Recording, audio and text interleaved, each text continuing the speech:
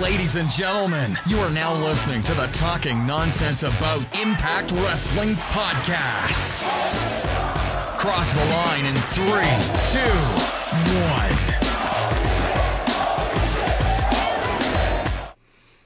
1. What is going on, my Impact Wrestling fam? Welcome to episode 127 of the Talking Nonsense About Impact Wrestling podcast. My name is Jeff, and we're rocking it solo on the road to no surrender. We got a bit to talk about, though, and I'm pretty excited to do it with you guys. Hopefully the chat lights up. I know there's that other foosballs going on, but we'll see if the faithful are in there. Either way you're watching this, you're listening this, if you're hearing this or seeing this, so I appreciate you. As we always say on the show, one friend at a time, one fan at a time, so get those numbers, those likes, all that jazz. Get it up for me. Want to apologize to our audio listeners. If our audio listeners seem to be migrating to YouTube, I appreciate it. Have a little issue there with them getting up lately, but we'll get back on it as soon as possible. But thank you for Twitter going up and everything else. We appreciate you guys, and we're here for you. 76 Philly, what's going on? The faithful are here. Probably you're here because your team already won, and pretty handily, might I add. But I appreciate you guys. We have a pretty packed show, man, for Impact on Access TV. And, of course, I want to give the shout-out because we're about to watch them, the Power Rankings. First episode with Lucha over there. What's going on, Millar? First episode with Lucha over there. Bert Datala and himself killing it. Awesome episode. Numbers up there, so thank you guys. Really cool. We're going to keep tweaking it. You'll see you'll notice just a tiny bit in this video for this Power Rankings. But as always, if you want to join the Power Ranking Committee, it's a good time. All you do is after Thursday's episode before Sunday Eastern Time noon, you put in your 1 through 10 in this chat, and you peace out. You could talk about it, you could talk with the group or not, but that's all we ask. At BurtMac111 or at TNAW channel, write us on Twitter, and we'll get you set up. But let's not waste any time. Let's do this. Let's get right into this. Let's get into Power Rankings.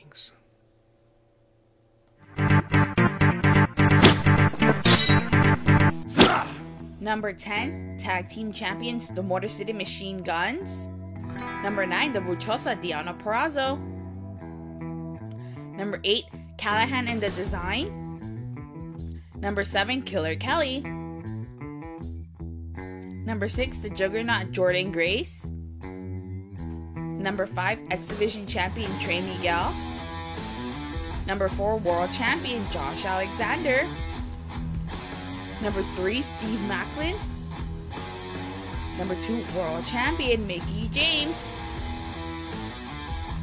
Number 1, Speedball, Mike Bailey.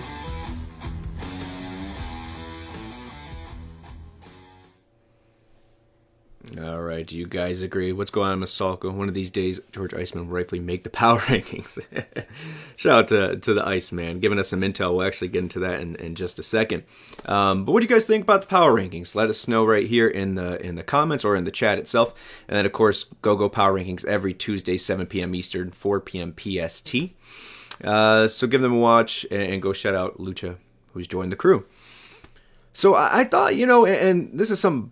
Bert actually made a mention, I'm sure he'll make a mention on Tuesday, is there were a lot of names right on the cusp. Not only was it a lot of people getting votes, some that I think could have made it on there, but we're getting back to a place where Impact, character for character, segment for segment, is taken up with someone ready to go. And that's not a diss on anything or saying that's not where we are, or have been. But it feels like we're getting back to, I always say Attitude Era. I know that's great feat. I get that. But when I say, I mean segment for segment, there's someone on there and you're trying to fit people in that deserve to be on there when it's a jam-packed 86 minutes. So we'll talk about BTI first when we get into Impact on Access TV. But let's get right into that. Let's get right on that. So I already mentioned it. Well, Masalko already mentioned about Iceman. Let's start there. Iceman Intel. Now, this was a Josh solo effort, and we'll mention why in just a moment. But Josh doing BTI and Iceman Intel here is that alumni are to appear. I don't know. I might have missed the actual details in the verbiage. But that's what I got out of it. And there are a couple little things tonight, right, that we got out of there on Thursday night. But I think there's more to come. And I thought he was talking about Mickey's last rodeo. Now, once again, spoiler-free, but I digress. All right. So Iceman's dropping his knowledge there, and then Gia is on commentary here, man. And this was, obviously Ray Walt, whatever excuse they used for this. I like Gia here, man. Love Ray Walt and Tom. I love that team. But Tom and Gia for a second show or BTI exclusively, pretty damn good, man. Gia is one of those hands. I say this with the utmost respect to all the ones that come before. But it's been a very long time where we had a backstage announcer or interviewer, if you will, that has had a personality to the level of Gia, or allowed to have the personality to the level of Gia. We had the Borashes, we had Chrissy back in the day, we had some people who's, that Mean Gene style of you want their reaction as much as you want the wrestler's answers, while at the same time they're not overshadowing. So I enjoy Gia in any role she's been doing, and this commentary one was no exception. So dug that. But the BTI match, we're getting the design here, and hey, making a case for must-see. I always say the same thing. BTI, I get it. If you watch weekly, why are you going to watch a recap of what you just watched? But if you're a YouTuber like myself, that 30 minutes of you're waiting for Impact to come on, that last 15, 20, 25 of Iceman in the BTI match, definitely worth it. In this case, the design here is picking up their first victory, to my knowledge. Khan getting one over Sammy, right? But as a tag team here. And the design in Khan and Angels beating Yuya and Delirious. So Yuya and Delirious. Before I jump too far ahead, and I know we'll talk about this later, but Sammy comes in, he's called out, right? We get some storyline here. We continue that. This will continue on the main show as well. But basically, Sammy has to fulfill his next step of initiation, and that's taking out or listening to command.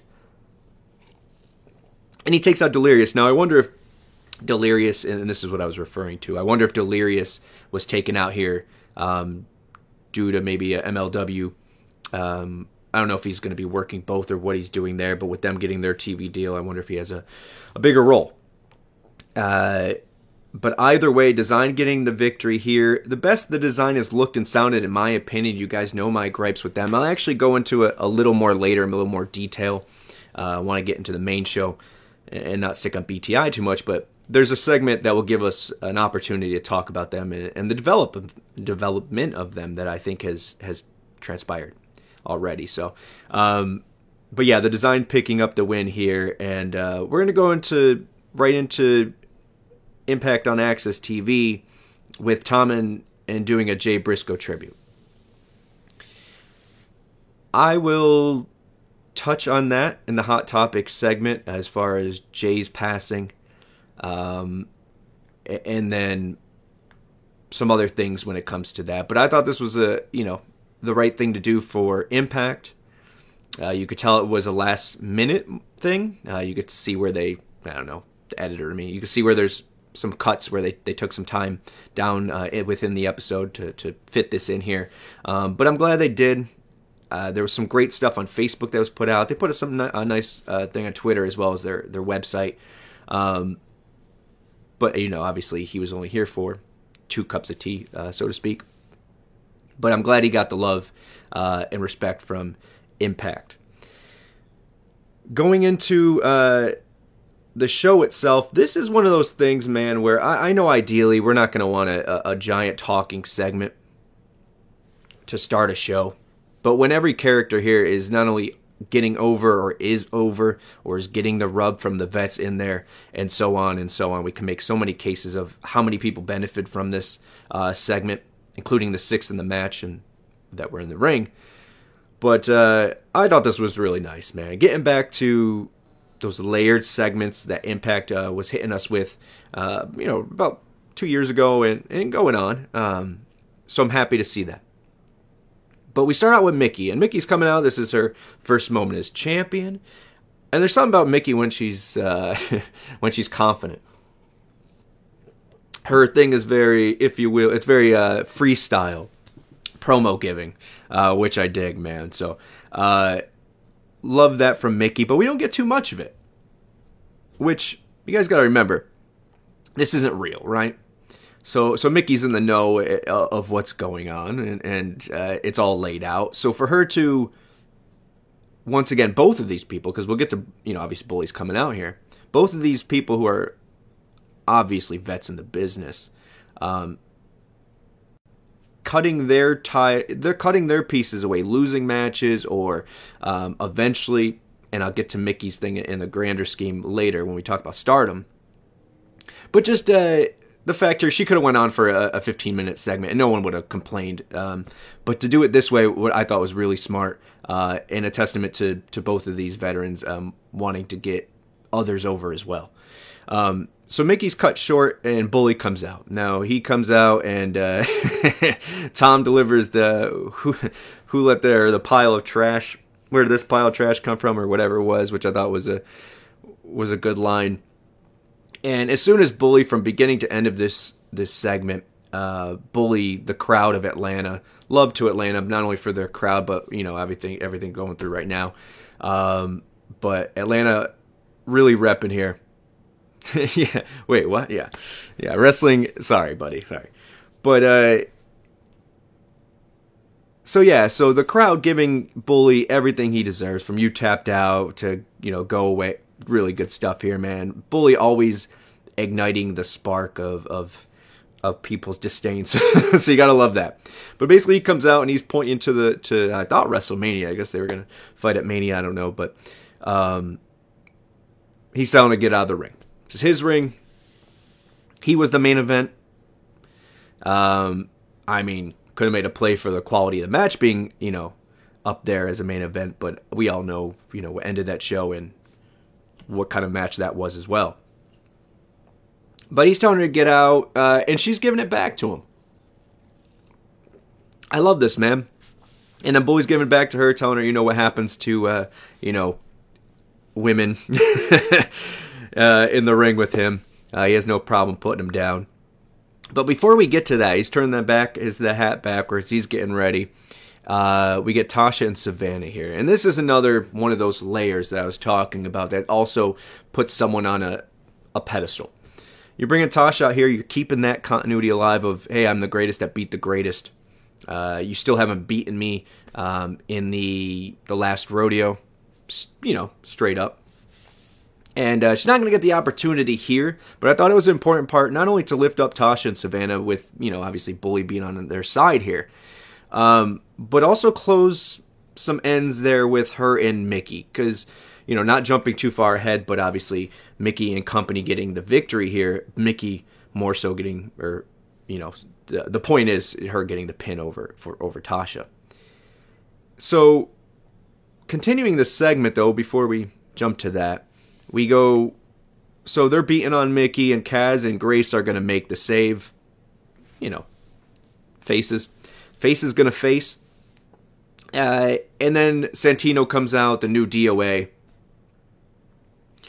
And he's going to make a match, but before he can even get anyone's name right, Ernest the Cat Miller, because why not? We're in WCW territory. Somebody call my mama. I was excited, I'm going to be real. WCW Mark. It's cool to see him, man. I love the vets getting back in there in doses like this and reminding the people of what they brought to the table. And here we're going to get a 3-on-3 match. As I mentioned, Grace, Kaz, and Mickie. And they're going to end up defeating Tasha, Evans, and Bully.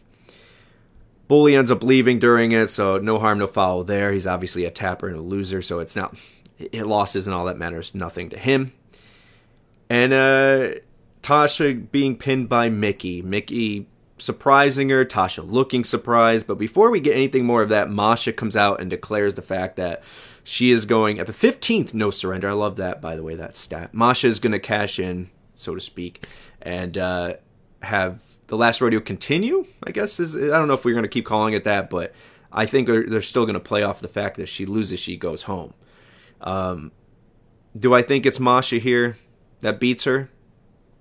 not this close. I just don't. I still feel like this is part B or plan B for Masha, and we'll talk about that. I know there was some comments about, how can Masha come back from this? The fact that we keep asking about Masha, the fact that she comes out and she still gets the reactions, the fact that she still is a hot prospect that everyone wants to see on TV. Just like I said with Bayley, man, and once again we'll dive deeper into this. When Bayley lost to Frankie because something came along and Plan B had to happen, Bayley's gonna be fine. Right, and he was. He main evented this show for Christ's sakes, we'll talk about. But Masha's going to be fine as well. It doesn't matter if she picks up the L here, which I think she will, because I think there's a bigger picture. And I know I sound the excitement bells as I tend to do. There's too many breadcrumbs that make too much sense, and I think we'll get into that. But because I think the Mickie James thing still will be short-lived, I don't think this is a long run. I think Rebellion is where it ends. I think there's very few that she can still beat, and that she hasn't beat on this last rodeo, Masha being one of them. And this makes sense for her to get a few heavy hitters in there before I think she inevitably loses. But I've been known to be wrong, right? So, continuing this, though, once again, oh yeah, by the way, cool to see Kaz out there. Kaz obviously crossing the line, making that decision and sticking with Impact Wrestling, or coming back to Impact Wrestling. Something I think that can't be overstated, and something that we will look back on is like, oh, that was a moment. A bigger moment that maybe, than we realize. We'll see what the trickle-down effect of it is. But at the same time, having someone who is that homer, that homegrown TNAer is pretty damn cool.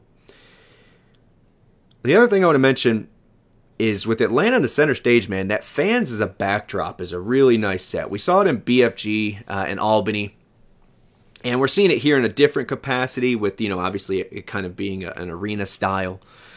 But really dig that. And I think once we get it, a set, which I know we do, but I think there's room for improvement. I think there's going to be change as well that stylizes the show or adds to it. I think that'll help. So continuing on, we're going to go backstage and use Santino and the Cat talking about different things. And there's something I left out here, the 6-shooter, because we're going to talk about that now. But the Cat giving Santino confidence. Santino excited about, being DOA, I guess. Look, Santino is something that I wasn't, as self-admittedly, was the most excited thing. Sam Masako saying they'd love to get away from the entrance on hard cam, but I know Samtown isn't set up for it. Yeah, I think it's going to be about the arenas that we go in. Once they have a little more room to play, then we can start playing with the setup of what it looks like. I'd like to get back to bleachers. I'd like to get back to away from the hard cam, away from the entrance ramp. Yeah, there's a lot of things that I think can improve. Small, little big things. But getting back to Santino, it's something that I was unsure about. I told you guys that. I wasn't a fan of the E at the time of his prominence there. But I'm going to be real. I can listen to him mispronunciate things. Maybe it's because of how I butcher the English language, but I can listen to mispronunciate people's names for the rest of my Impact watching, and I'd be a happy character, or happy person. Now, do I want this character to continue in Impact? I think there has a very... I think there's a very... I don't know if it's short shelf life in wrestling, but it's hard to do comedy as a face. I say it all the time. You hit, and, being talented like he is, he's hitting on things. But there's going to be things that just get lost in the shuffle. But let's talk about the Golden 6-shooter here. And no, that's not something, Golden Shooter. Oh. This is what my notes were. No, it's not something that Young Miami and Diddy take... do on a Friday night. The Golden 6-shooter is 6 former champions that will be vying for number 1 contendership for No Surrender. All former champions. I dig this, man. We have... Oh, man. That got me. Sammy, Rhino, Moose, Sabin. You guys got this. Help me out here. Help me out there. I'm going crazy. It was that Young Miami reference, man. That got me. But yeah, this Golden Six Shooter, I like it. It's going to happen this week on Impact. And it's a way to announce a number one contender for No Surrender. Look, we all know that, or want to believe that Maclin is that guy, is that next one. Maybe you don't. Let us know. But you got to... I like one that Maclin has excluded this because it's only for former champions. We'll get... Actually, that happens in just a moment where he complains about it. So good segue there.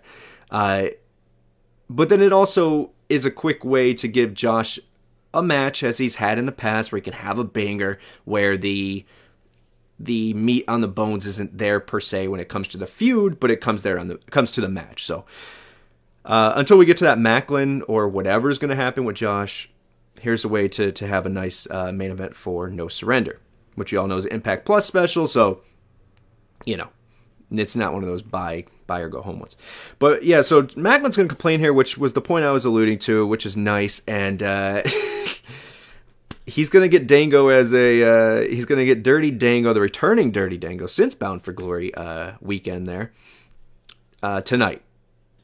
Maclin getting third, I believe, on the power rankings. So I guess that, spoiler alert, that big victory against Dirty Dango is what made Maclin number 3 this week. But, you know, whatever. Anyways, let's keep moving on. Maclin, you can't talk about Maclin without talking about Virtuosa, right? We don't know what's happening as far as is she sticking around here. I would like to think her getting a showcase is a good sign. You know, you want to question Chelsea is signed to WWE, but she hasn't made that appearance yet. Is she waiting for a Cardona? Is she waiting for Virtuosa? I think she's waiting for Cardona. We'll get to that, but Deonna getting a nice showcase here, getting back on the winning track, showing who she is, and looking great doing so.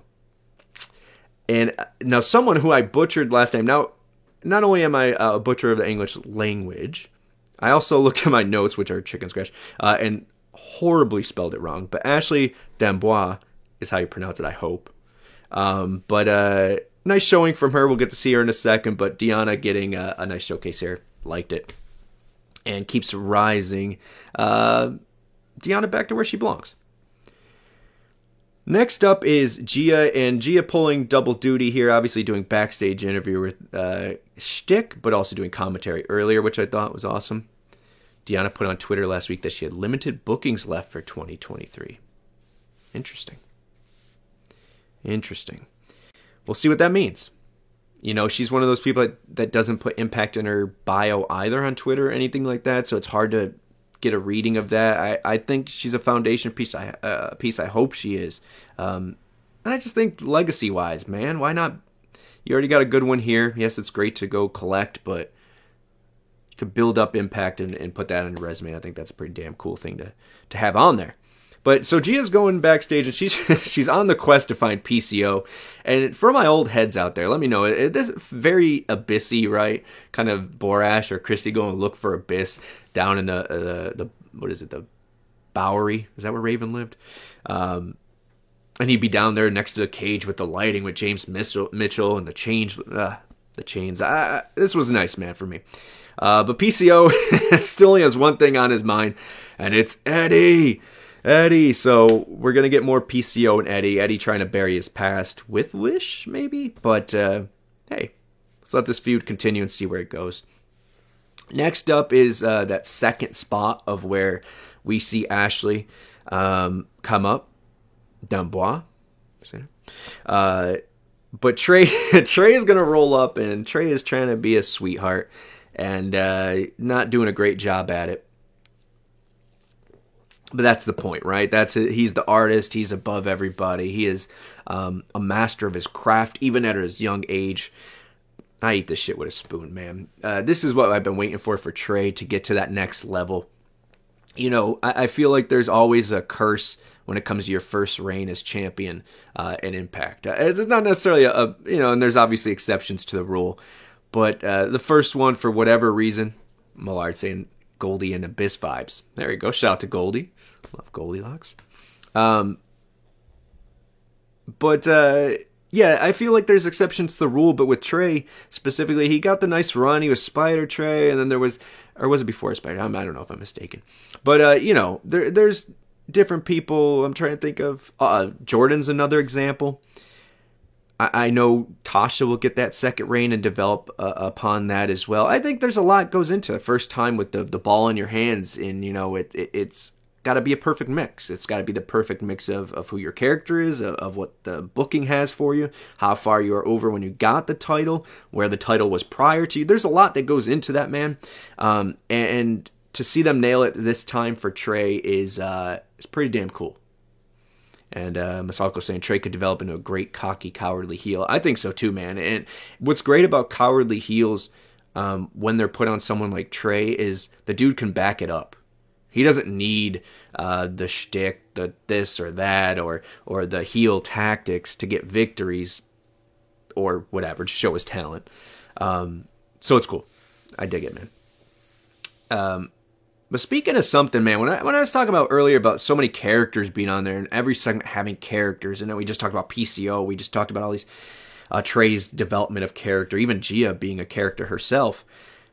Next, we get Taylor Wilde versus Killer Kelly, and man, look, there's some great wrestling that happened on this show. There's a lot of things that moved some things forward.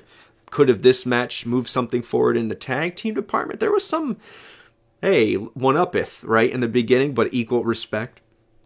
So let's keep an eye on that.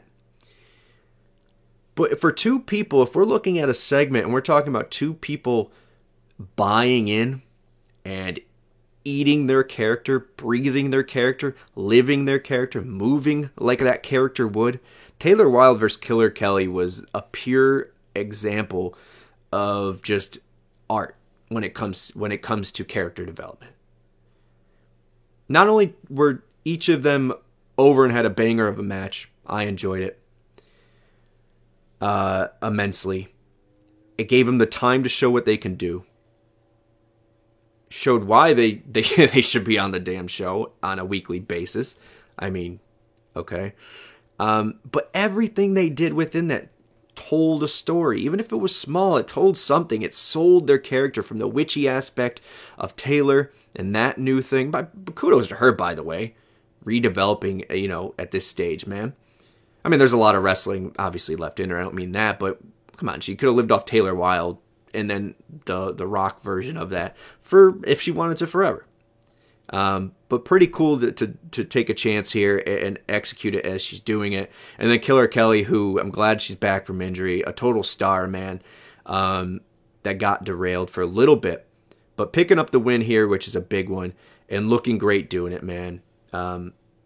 Kudos to both of these knockouts. I say this about the main event, or have been saying about this into what the matchup that became the main event. I've said this. I'm sure there's other examples, but I don't know. But the point is I don't like the term mid-card. I feel like there's a negative connotation to that. But when you can have a X division mid-card, has nothing to do with the championship, or two people that maybe have aspirations of it but aren't in that picture right now, having a feud that we're invested in or a matchup that we're invested in just shows your depth, man. And at some points it feels like you're showing off. And man, I love this. Let me know what you guys thought of this. Was this a good sign, as good of sign as could be for not only the Knockouts division but the development of individual characters? I thought this was awesome, man. Here's where one of the things, the weird cuts that we get for time, but we're going to go to BTI really quick. And I see you, Millard, by the way, about Heel Rascals. We'll talk about that. Masako saying high hopes for both Killer Kelly and Taylor Wilde. Dig that. So we're going to go to BTI cut, which we aforementioned. I like this, man. Not only are you pushing, hey, go watch the matchup and stuff that happened, there's also storyline development here. So we're going to go see Sammy and the Design. And now we're going back and seeing Sammy and the Design in real time. And, look, this is the first week where I feel it's been more organic. Do I think they look like they should be a unit? No. You got Khan, who looks like he should be in, Decay. Who, by the way, I'll give him compliments as I shout them out, or shout out their names. Khan spoke here.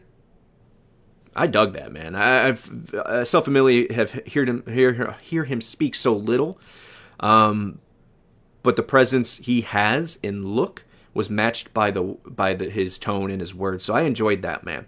But you got Khan, who once again individually glad he's here. I hope this group works out, but he looks one way.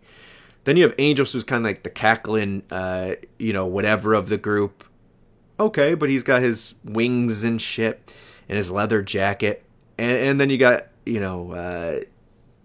Massimo wearing Diener, who I thought this was the best word-for-word demeanor. It felt more him. I don't know him.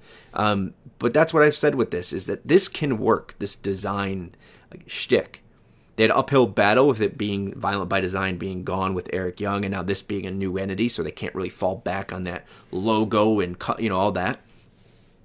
As I say, colors, but they do use those as well, kind of. But he needed to turn up who he is, and as I find out that he, is starting to do public speaking or inspirational speaking. I don't know. Can you help me out here, guys? So obviously, I don't do them. Motivational speaking, right? He doesn't need to go that route, but a preachy way of finding his tone and what someone needs to do and the steps they need to take. I like that. And I think that's where they're headed towards more. And I thought he did good. Still need to change the getup. I think they need to all look like they exist in one world. They all look like they're from different worlds. But I thought this was a vast improvement. And I think the cackling Angels thing could work. I think the demeanor and darkness of Khan could work with the, I don't know what to call it, a face of Diener. I think it can work. But they might need to tweak what it is. And maybe and I don't say go back, just use New Church, but I could see Diener in that gospel preaching way. So, or a Walking Dead twist on that. I think there's room to play. I'm not booking it, obviously, but I'm happy to say I feel like they're finding their footing. Is it because Sammy's there and there's that thing they have someone to force it onto or whatever? I don't know, but I like it better than where we were. So there's the silver lining for G this week.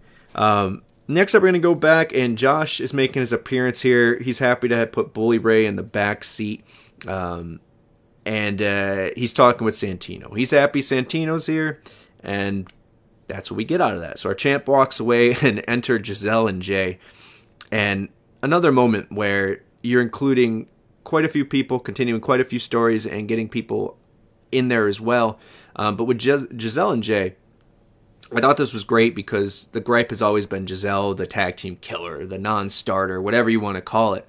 And then for that to be called out, for Lish to walk by and deny her, educate me here, guys, for the next person to walk by and say nope. I thought this was great.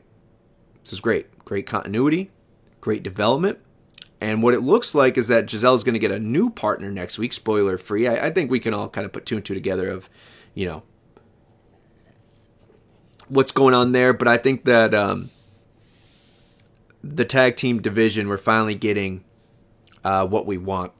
And I think Giselle getting a new tag team partner, if it's permanent or not, I think something might derail that matchup, but we'll see. It's just me putting breadcrumbs together. But next week, definitely one to look out for. And Giselle and a mystery tag team partner getting a shot against the Death Dolls. So keeping a possibility of a new tag team forming next week. Death Dolls getting an appearance. And spoiler free, but some new things happening. I'm really excited for where we're headed with this. But I thought this was a great segment. Next, we go to that matchup I mentioned. Maclin is on the rise. He's looking to be that foe for Josh, I assume. But he's picking up victories against former world champions, and here he's picking up against Dirty Dango, who I don't mind being around. I think he's a bell for bell, one hell of a wrestler, man. He's on that Myers level for me, where it's just poetry in motion. It's smooth, professional, seamless. But Maclin getting the win here. Don't know what Dirty Dango's sticking around or not, but it's Maclin with a dub is a good place to be. Next, we go to Gia backstage with major players. And it starts off by them talking about the decline they're in. and the losses they've been taking. But before they get too far into that, Moose comes in and he's starting to put some... Dango got a little too much here, but he looked crisp. Okay, it's fine. I mean, it's a fair point. I mean, Macklin, look, he hasn't reached main event yet. So there's going to be things that set him back, and obviously he's not going after no surrender. So there's things for him still to come up with, but I get the point there. But I think that's also part of, paying to play, which after this segment we'll talk about a little more about paying to play. But Gia's here with the major players. Moose comes in and he's trying to plant that seed of Hendry is the real guy here. Your downfall really started with Joe Hendry and you losing your title. Cardona takes that as, you're right, man. Even though I know what you're doing, you're right. And it does start with me getting back my digital media championship. Screw Brian Myers, who hasn't got his rematch yet. And that's how we end this. I think the writing's on the wall. One, I love that Hendry and that title is being talked about by people like Moose and by Cardona and Myers. Good names to be around in that lineage of that belt. Two of the three already actually being champions. Moose, I guess, technically not. So the belt's being taken care of, which I love. Hendry's being taken care of, which I love. But what I don't like, and because it does have to be someone, and I did say I wish it was Cardona over Deanna. But what I assume here is that, not only are the major players taking losses, Brian Myers resigning, but Cardona's going to put over Hendry as well. And if he's going to start putting over all these people, I think the writing's on the wall for who's the next to exit here. Just recently trademarking Zack Ryder, by the way. So, dude, I don't know how you guys... I know that you love to hate on Matt Cardona, but this dude is just genius. But here's the next segment. I was going to talk about paying to play, and we're going to buzz over it because there's not much to talk about. It's the Tommy and Busted Open segment of the week. Look, I think there were a lot of facts spoken when Bully talked. I'm not saying no one cared about Josh prior to Bully. That's not what I'm saying whatsoever. But as far as getting the Impact out there, opening it to Busted Open, which has always been Tommy trying to do so and Bully shitting on it for the most part from what I've seen.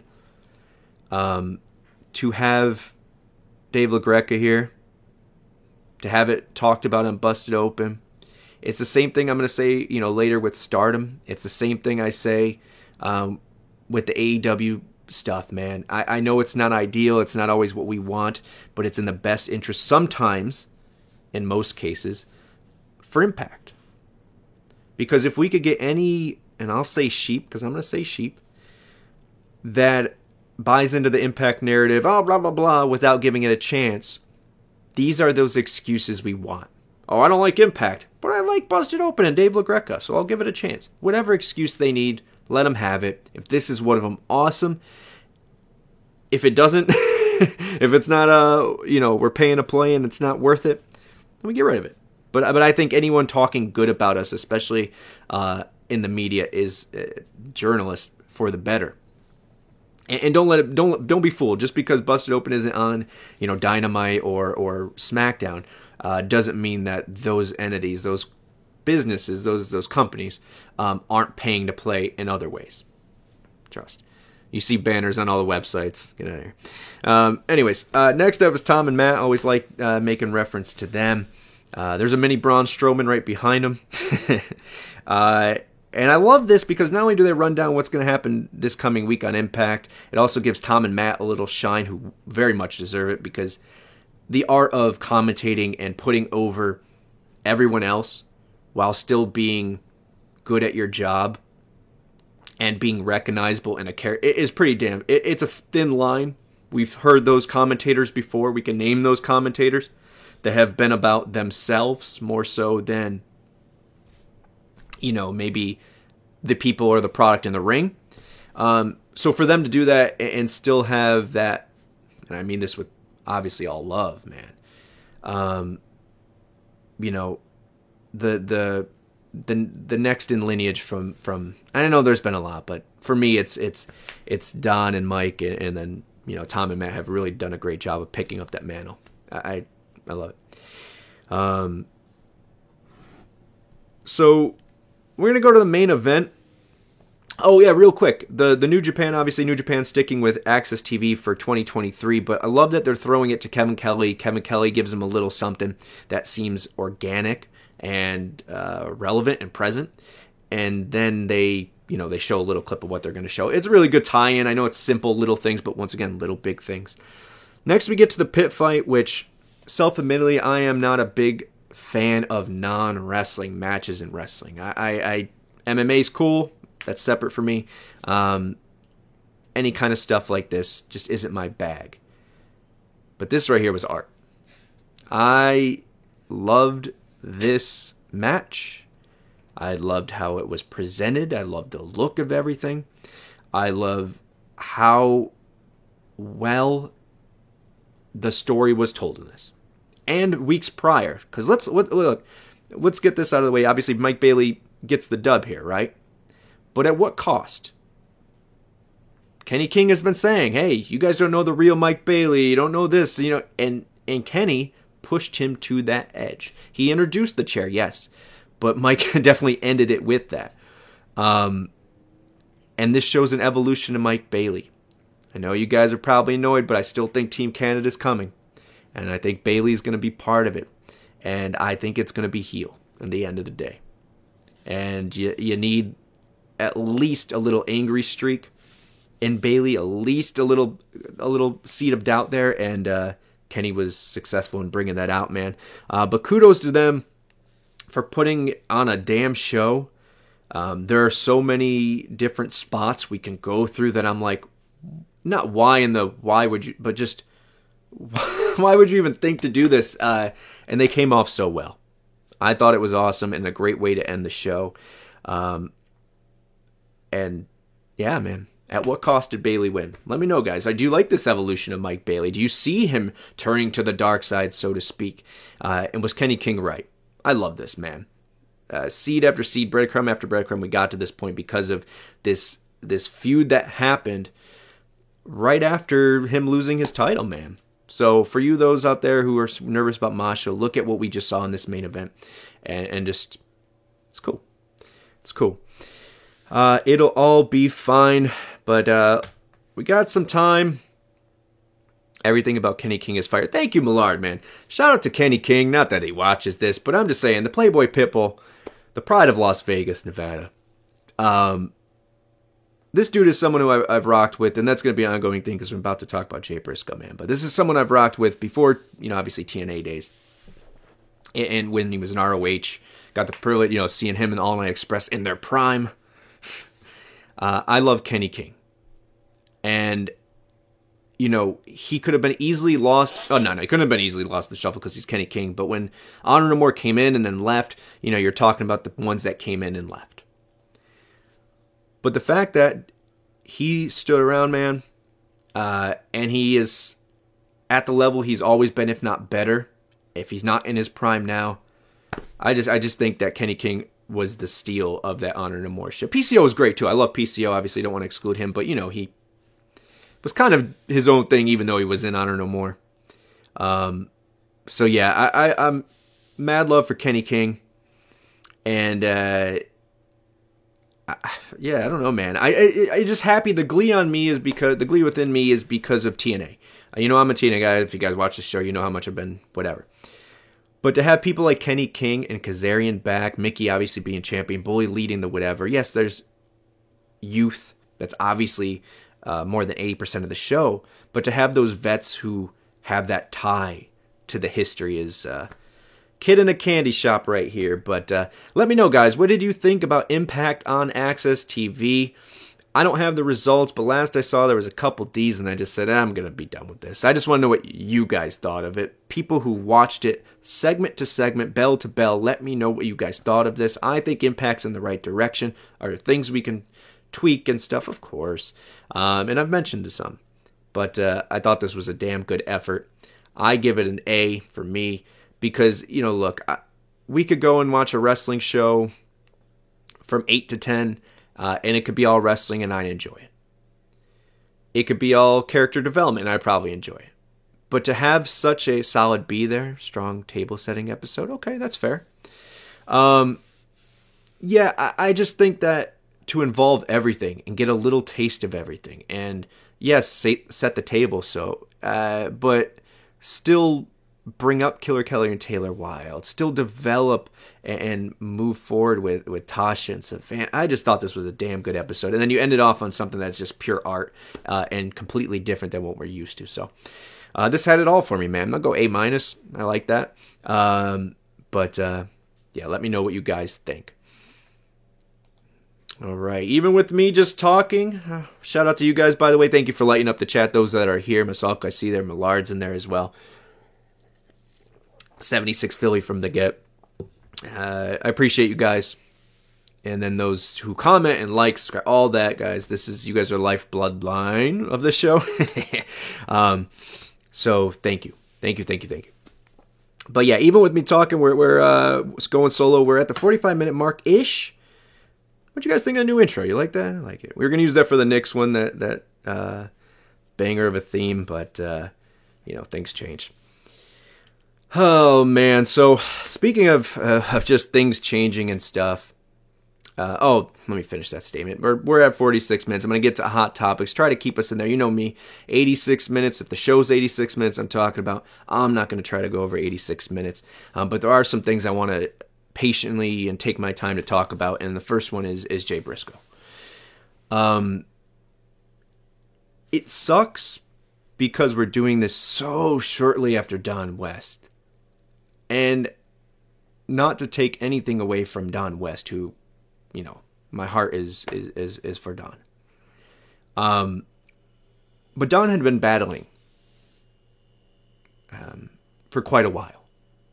And well documented, on his own accord as well. Tough dude. But with Jay, especially being 38, man. Don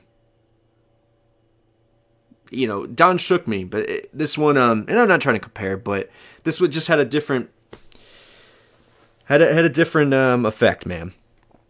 And there's a lot to play there, a lot in that. It's a wake up call in some aspects, me being 36, but also,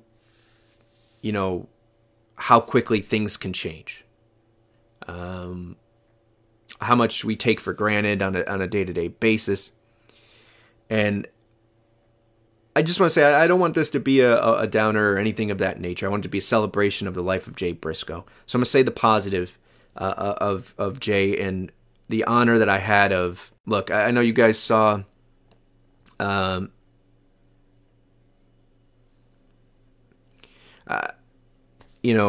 sorry, I'm trying to read and also for my words. But, I've talked about it before with my friend Johnny, who's been on the show, and then LOL Triane show, who's a photographer wrestling since, right after high school. So we've got to see some really cool things thanks to him. Got to be in the know on a lot of things thanks to him. And his ROH, anytime they were in our area, he was shooting them, even if they weren't in our area. And the ability to get to see some of these, as I mentioned with Kenny and All Night Express and the Briscoes. I got to see Jay as tag team champion. I've seen him as world heavyweight champion. I remember watching him appear on him and his brother on TNA, NWA TNA. I followed his career, man. I thought him and Josh. I thought he would be an Impact World Champion. I thought him and Josh would be an absolute banger. But I want you guys to one, I'm going to put the link in the description here. Help out his family, man, which I'm going to talk about in a second. But I want to give love to those out front of Manhattan Center who've been putting pictures, who've been putting, everyone who's been putting dedications on Twitter and Facebook and everywhere in between. Giving love to this man's legacy, going back and watching his stuff and his artwork and the work he put into this business. And I say that, I don't want to jump ahead, but we have to remember, this dude has 2 daughters. I myself have one 3.5-year-old who busted her chin yesterday really bad, and I thought I was going to lose it. We got it done. She's fine. It's all closed up. We're good. But I cannot imagine his wife and what she's going through. I can't imagine, and luckily we have better news on the recovery of his 2 children, successful surgery, getting feeling back. But let's think about, so that's one I want to say, go to the description below, help out his family, support his family, and keep his legacy running. Because the one thing I want to talk about, and this is where, whatever. Yeah, I also want to mention that it doesn't look, you can't look past the fact that the respect and love from his peers, how overwhelming that was, and how amazing friend he was, and what it seems to human being. Do I know him? No. But when you can hear the people that have known him day in, day out say these things, it's remarkable. And the reason I keep bringing that up because about the part I'm about to talk about right now. And I know we got to separate it, but I don't blame AEW for having the same amount of tribute that we did. Okay. I understand he wasn't part of AEW. He was in Impact for whatever. So I'm not going to talk about that. And from all accounts, what it seems, and I've done some digging and asking people that have went to the things of what they did for the ROH portion of this, and it seems to be remarkable, and they're continuously doing more. So I want to give kudos to AEW and their team as well, because this isn't on them. Okay? But what I want to say to you people out there, if this is a wake-up call for anything, I want it to be a wake-up call for one of 2 things. One, pay attention when you're on the road. I don't know what happened or what's going on, but when you're behind a vehicle, you are not the only person you're responsible for. You're responsible for the other drivers on that road as well. So put the phones down, be clear-minded, and drive. And that's not on Jay. If you read the reports, you know what I'm talking about. And the other thing is this. We live in a society right now that demands you walk on eggshells, right? Don't say the wrong thing. Don't do this. Don't do that. Okay? We demand that. But if we're going to demand that, the people that are demanding that need to at least make the effort to be a better, thicker cushion for when people fail or fall or make a mistake. Because the fact that this dude or his children, to be even more, this is what got me, obviously, being a dad, couldn't be in the ICU or the recovery or whatever and turn on the TV to watch a big old thing for their dad in the sport that he gave his 20 years of his life to is sad. It's sad. And it's well documented, his mistakes, then his development, and then the person he was, and the people he was around, and what they say he was and who he was. Some of us only get the small community we're around. Some of us are, unfortunately, a prison to our experience within our small whatever. But when someone then gets to experience other stuff and grows and matures and develops and makes good on that, when is enough fucking time that we let bygone be bygones and just talk about the good shit? And I know I'm doing that, whatever, but the fact that Warner Media can let Ezra Miller and all these motherfuckers, and yes, I'm going to use my F-bombs up right here, but yet can't put a bigger thing on for Jay Briscoe, it is disgusting to me. It's gross. The hypocrisy in this. And Masalko's saying here, if there's no road to redemption, why try to be better? Look, I am a firm believer an eye for an eye only ends up making the whole world blind. If someone makes a mistake, you don't have to make the same mistake in return. You have to uplift them people. You have to allow them to grow. We have to be a better society. And the only way we do that is to be a better cushion for people to fall on. And this man has been over, a decade now, been doing this. And the fact that that is going to be what defines the legacy for some of you people is disgusting. And that's all I got to say on that. Other than that, love to Jay Briscoe. Love to Jamin Pugh. Love to his family. Love to his daughters. Go down in there and support his daughters. Support his wife. Okay? No matter what you believe in or what you think, do right. Be good people. And in return, good people will grow and do right by you. I believe that. Okay? Yeah, and Millard, I see what you're saying there as well, and I don't want to get, throw mud even more. That's knowing, like, I'm trying to whatever for Dana White or anything like that. It's just, the hypocrisy is all over TNT. Channel, every you could go through all of their content and find the hypocrisy, and it's a shame. But let's celebrate the life of Jay Briscoe.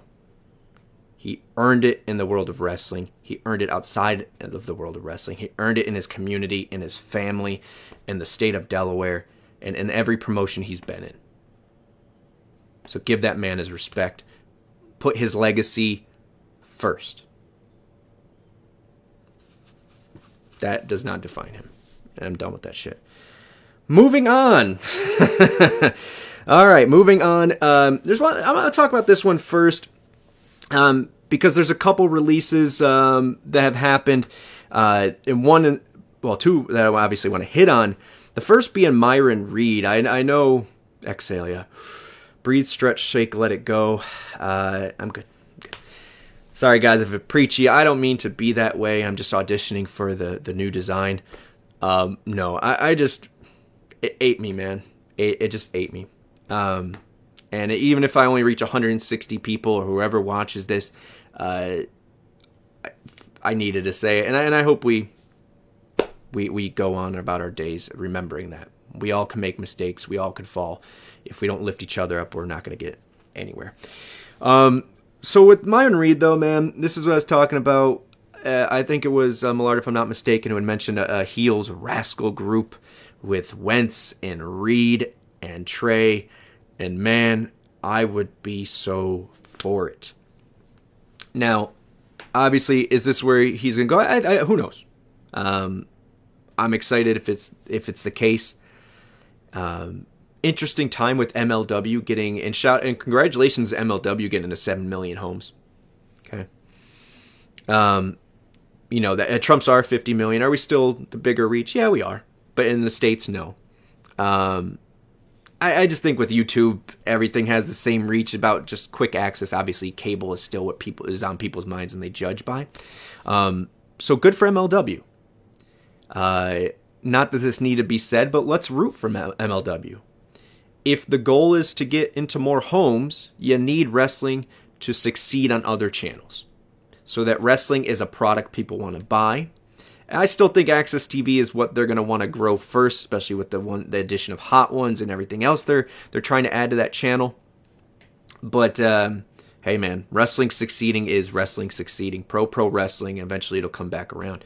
But with Myron Reed leaving there, I think that's one was a reason for me to talk about MLW and the congrats to them. But also the fact that, man, yeah, I think this can happen. I think, look, with Wentz, who I've been rooting for to come back since the get. Sorry, I believe that he needs to be an Impact. I think it makes sense for them to do it in a way that cushions the fall. You have a Myron Reed who's a stud, man. You have Trey who's literally hitting the peak of his time here in Impact Wrestling. And then you bring back Wentz, them three together. And then after that, obviously, you have that an eventual time that everyone will be looking forward to, which is the face turn, right? We're all going to want them to eventually to be face. So it writes itself, three talented dudes, and individually, Myron Reed, talent. In this heel Rascals possibility, money. Absolute money. Another segment. And imagine having I don't know if we get a heel treehouse segment, but that would be cool, man. The other release I want to talk about is is Devon. So Devon Dudley, we could call him that because he's not in Impact yet. That would be Brother Devon, right? Was released by WWE. Now, this isn't just a random thing. He obviously, I'm guessing, was on a Legends contract, but also backstage producing as well. So I'm not going to make believe I know anything of the knowledge when it comes to contracts and all that. But it was interesting that they pulled him from that ECW remembering thing or whatever they did just recently when he was supposed to be in Bully's corner. I think Bully was one of the first to speak out about this. Tommy obviously mentioned Devon a couple weeks back, saying that Devon will only show up if he's paid to be in your corner. So interesting timing here. Look, Devon TV champ, no thank you. But Devon and the amount of not only accolades but the knowledge this dude has, would he be a welcome hand? Hell yeah. But I also think there's possibility. Man, I don't know, man. Is there play for Team 3D in 2023? Do you want to see a Motor City Machine Guns, the only team that kicked out of the 3D, to face Team 3D? So Motor City Machine Guns, Team 3D, 2023. Let me know. I don't know, man. I don't know if this is an on-screen thing, but with Bully saying he's sticking around longer, with it looks like a gang. There we go. I see Masako talking about I'm going to need Devon for Tommy teaming with TNT to take on Bully's gang. Oh, he went Devon on. Okay. I was thinking we run back Aces and Eights and we fill it with a bunch of young cats. Good hands. You know, I don't know, man. I don't know. I'm all for using the IP that Impact has created and making some money off of it. But I'm also excited for something new.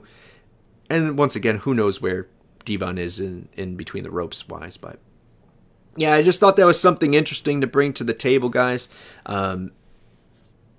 It seems these kind of cats who are those WWE vets that can still have a hand on television, and AEW cats too, still can have a hand on television that want more screen time to come to Impact. So this could be one of those cases. There's lineage there. He's obviously a former champion. Multi-time champion with us. So let's see what happens there. But would that be interesting? Imagine they run it. Maybe we get Team 3D, Motor City Machine Guns, and the Wolves in 2023. I mean, some shit. I don't know. All right. So you guys talking about Court Bauer and Scott D'Amore getting along well. Would love to see some kind of super show from Impact and MLW in the future. Yeah, very parallel. I still think, you know, obviously when it comes to the legacy and when it comes to history and, you know, developed branding, we're ahead. But MLW, man, has created such an awesome niche for themselves that they got on reels and have been 70 million homes. So you can't argue. And it couldn't hurt. See Bully in the good hands versus Tommy, Devon, and Scott for Slammiversary. Okay. So speaking of, this one is a crossover one that I'm going to end this off on. Because this was something Gail mentioned in passing. But when Gail mentioned something in passing, WrestleZone, by the way, if you don't go to WrestleZone.com, check it out. It's one of those mainstays for, I don't even know how long. It's just been, it feels like it's part of the wrestling sheets forever. But a lot of interviews with Impact wrestlers there. Scott needs to be Giselle's partner since no one else will. Fair. But what's interesting about the things they drop on WrestleZone, I feel like they're all serve a purpose. And Gail here dropping I Would Love a Stardom crossover. Also mentioning she would come out of retirement if Mickey wanted her to face her on this last rodeo. So interesting from Gail. But as part of my normal crazy optimistic rant and hope, I think the Stardom crossover thing is not only a seed, but a very likely possibility. Impact right now is stacking up the Knockouts division. Even before that, unbiasedly transparent and honest, Impact has the best. Yeah, I guess I could say that pound for pound, the best roster and utilized roster of any women in the world. I believe so. Not Stardom, obviously, they're going to be, more, but I'm talking about the States. Hey, maybe I'm wrong. So the respect's there. The New Japan relationship is there, not only just because of Access TV, but I mean, look at it. Yuya's still getting love here. I still think he fulfills some prophecies here. He's mentioned about being world champ. I don't know when or where, but I think he could be one of those, the complete do-over for Okada and that mess up we had. But just their love everywhere else. And one of that is my mistake of my breadcrumb following and optimism was that I thought Mercedes made sense being at Hard to Kill. Which I still think made sense, right? But that moment wouldn't have happened at the end with her family and Tara and everybody else had she appeared. I also think if you have someone appear there, that means that they're the next up, and we don't want Mickie to lose right away. She wants to go through, obviously going to go through Masha. There's some other people up before Rebellion. But I think if you look at the timing of things, and now Mercedes saying she wants to win the title and then defend it everywhere, I think with someone with the mindset and the want to build her legacy in Mercedes would want to do it and plan it out in a giant way. And if that's through New Japan and starting there, it would make the most sense, especially if they're the one facilitating this for us or whoever else. It would make a lot of sense for her to win. And when was it February or April? When does she face Carrie in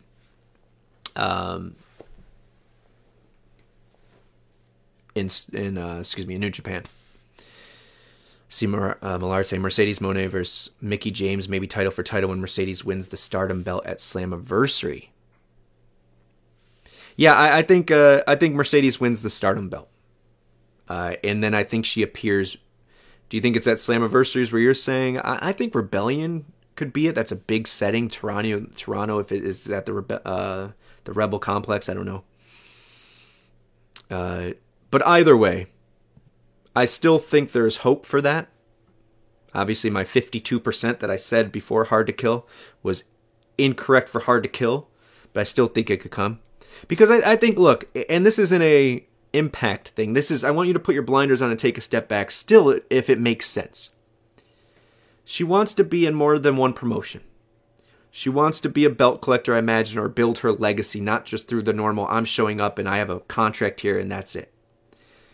She wants to face legends and different... I just think, and this is what I'm going back to my praise for Mickie James. And the reason I think Masha, that I'm dead set on Masha, this being her plan B, is because Masha was going to be what Macklin is going to be for Josh. Masha is that for Jordan. But they quickly went to plan B and gave Mickie the title. And they're not just going to drop it to Mercedes. Like, what would be the point? Excuse me, not Mercedes, but to Masha. It's not going to happen, right? We don't see that happening.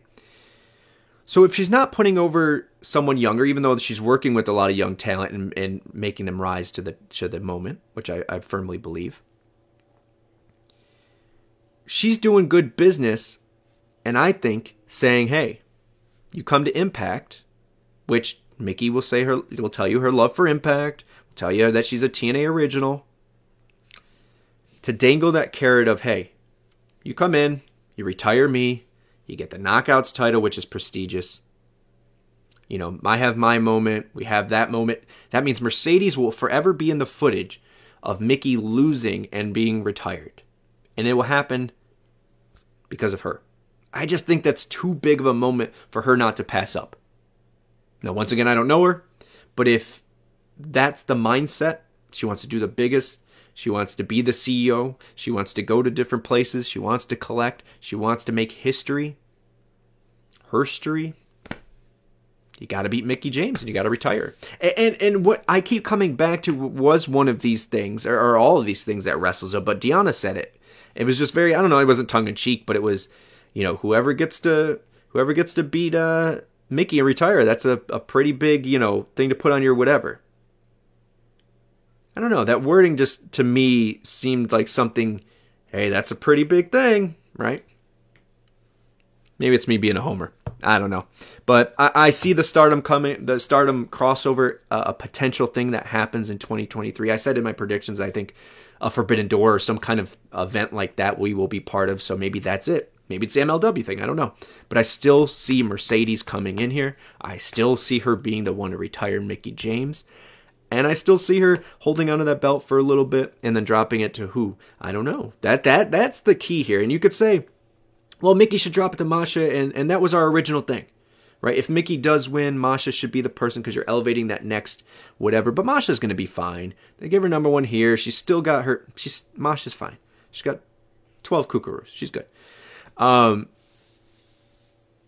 But Mickie doing business and dropping it so good business could be had, and then good business happening again when Mercedes inevitably has to drop it. Now, if it's a turn-in thing and she cashes it in for for her shot at the world title, for the other world title, okay, then we'll talk and I'll whatever.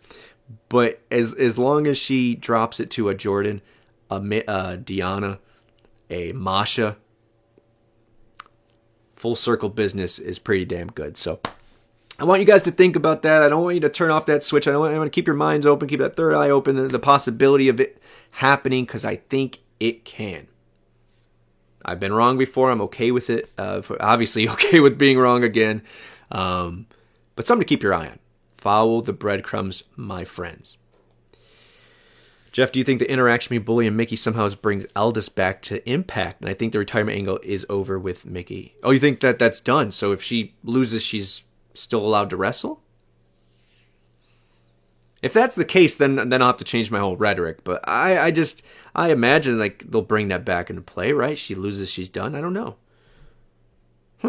That's a good point. So maybe the retirement thing won't happen. I don't know. Let's see. That's cliffhanger. By the way, I do think Nick comes in. I think Aldis comes in, and this old Jeff, pre-Slammiversary Jeff. Last Slammiversary, would not have been excited, but I seen the development. He's saying the right things. I still think he's in a good age to make an impact. And once again, he's another dude that has lineage here. I know some people think this or that of him, but once Impact, same with the Gresham shtick. Everyone has the same thing they say about Nick. I just feel like Impact, these people can not only survive. The stip might be done, so 76 Philly's saying that as well. Well, then I just wasted 15 minutes of your guys' time. No, I still think some of it happens, but as far as Aldis coming in, I'm excited. I would be excited for it. I think it was a tell that he wasn't ringside for her possible retirement. Like if she's really gonna retire. Now I know her family's there and all that stuff. Yeah, I don't. I think there's too much for him not to come in for, man. And is Bully the person he goes with? Or, is that the reason? I don't know. I don't, maybe there's some spoilers out there that will answer that already. Not about Nick, but just if Bully and Mickie thing continues. But I think there's a lot to play with the intergender tag team couple thing, right? You got Mickie and Aldis if he comes in. You have Jonathan and Jordan. So I think there's, who knows, maybe John and Ty are there. No, but there's that built-in narrative that they can have some matches with it. That makes a lot of sense. But anywho, that was the show, guys. I thank you for listening to me rant on and on. I'll be back here next week doing the same thing. Go check out Go Power Rings this Tuesday. Hopefully get TBN rolling soon. And of course, watch Impact this Thursday.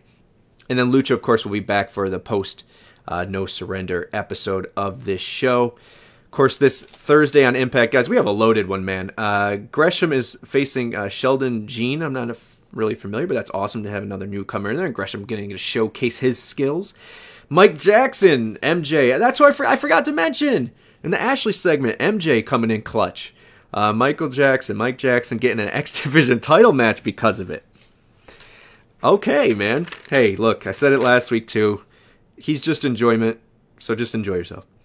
Death Dolls are going to face off against Giselle Shaw and a mystery partner. Look out for some big things there. Major Players versus Bullet Club. And then the 6 Golden Shooter, not to be mistaken. Oh, Sheldon Jean added Impact to his bio on Twitter. Okay, welcome Sheldon Jean. Got to learn something about him. And then, of course, the 6 Shooter Golden Challenge. Not something to do with Diddy. My bad. But we'll crown our number 1 contender for No Surrender.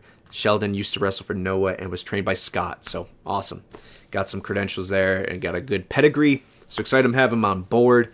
Thank you guys for watching, for listening to 76 Philly, Masalko, Millard, everybody in the chat, if anyone else was in there, or if you guys just watched. I thank you. We do this every Sunday live, 8 p.m., twitch.tv/TNAW channel.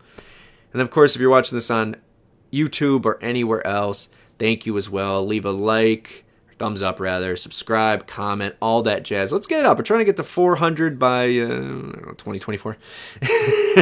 And then 4,000 on Twitter. Thank you guys. Enjoyed my time talking to you about Impact as always. I will see you next week.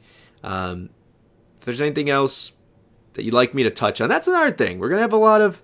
Thank you, Millard. I appreciate that, man. Thank you. I really, look, I say this week in, week out, and I hope it doesn't take away from the seriousness or my intent of seriousness of it, but I do love you guys. I appreciate it. We all have things on a day-to-day, Monday through Friday through Saturday, basis that we have to do in our lives, and then we have things that we look forward to, and this is one of those things that I always look forward to. I like talking to you guys in the chat. I like seeing what you guys say about this. And I love Impact Wrestling. June 19th, 2002 to now, January 22nd, 2023. That's crazy. I'm old. But, yeah, guys. I'll end it on this. I love you. You love me. Let's start now. Check out the description below. Share, do whatever you can to help the Pugh family, the Briscoes, and keep his legacy alive, man. That's what I got. Thank you guys. See you next week. God bless and good night.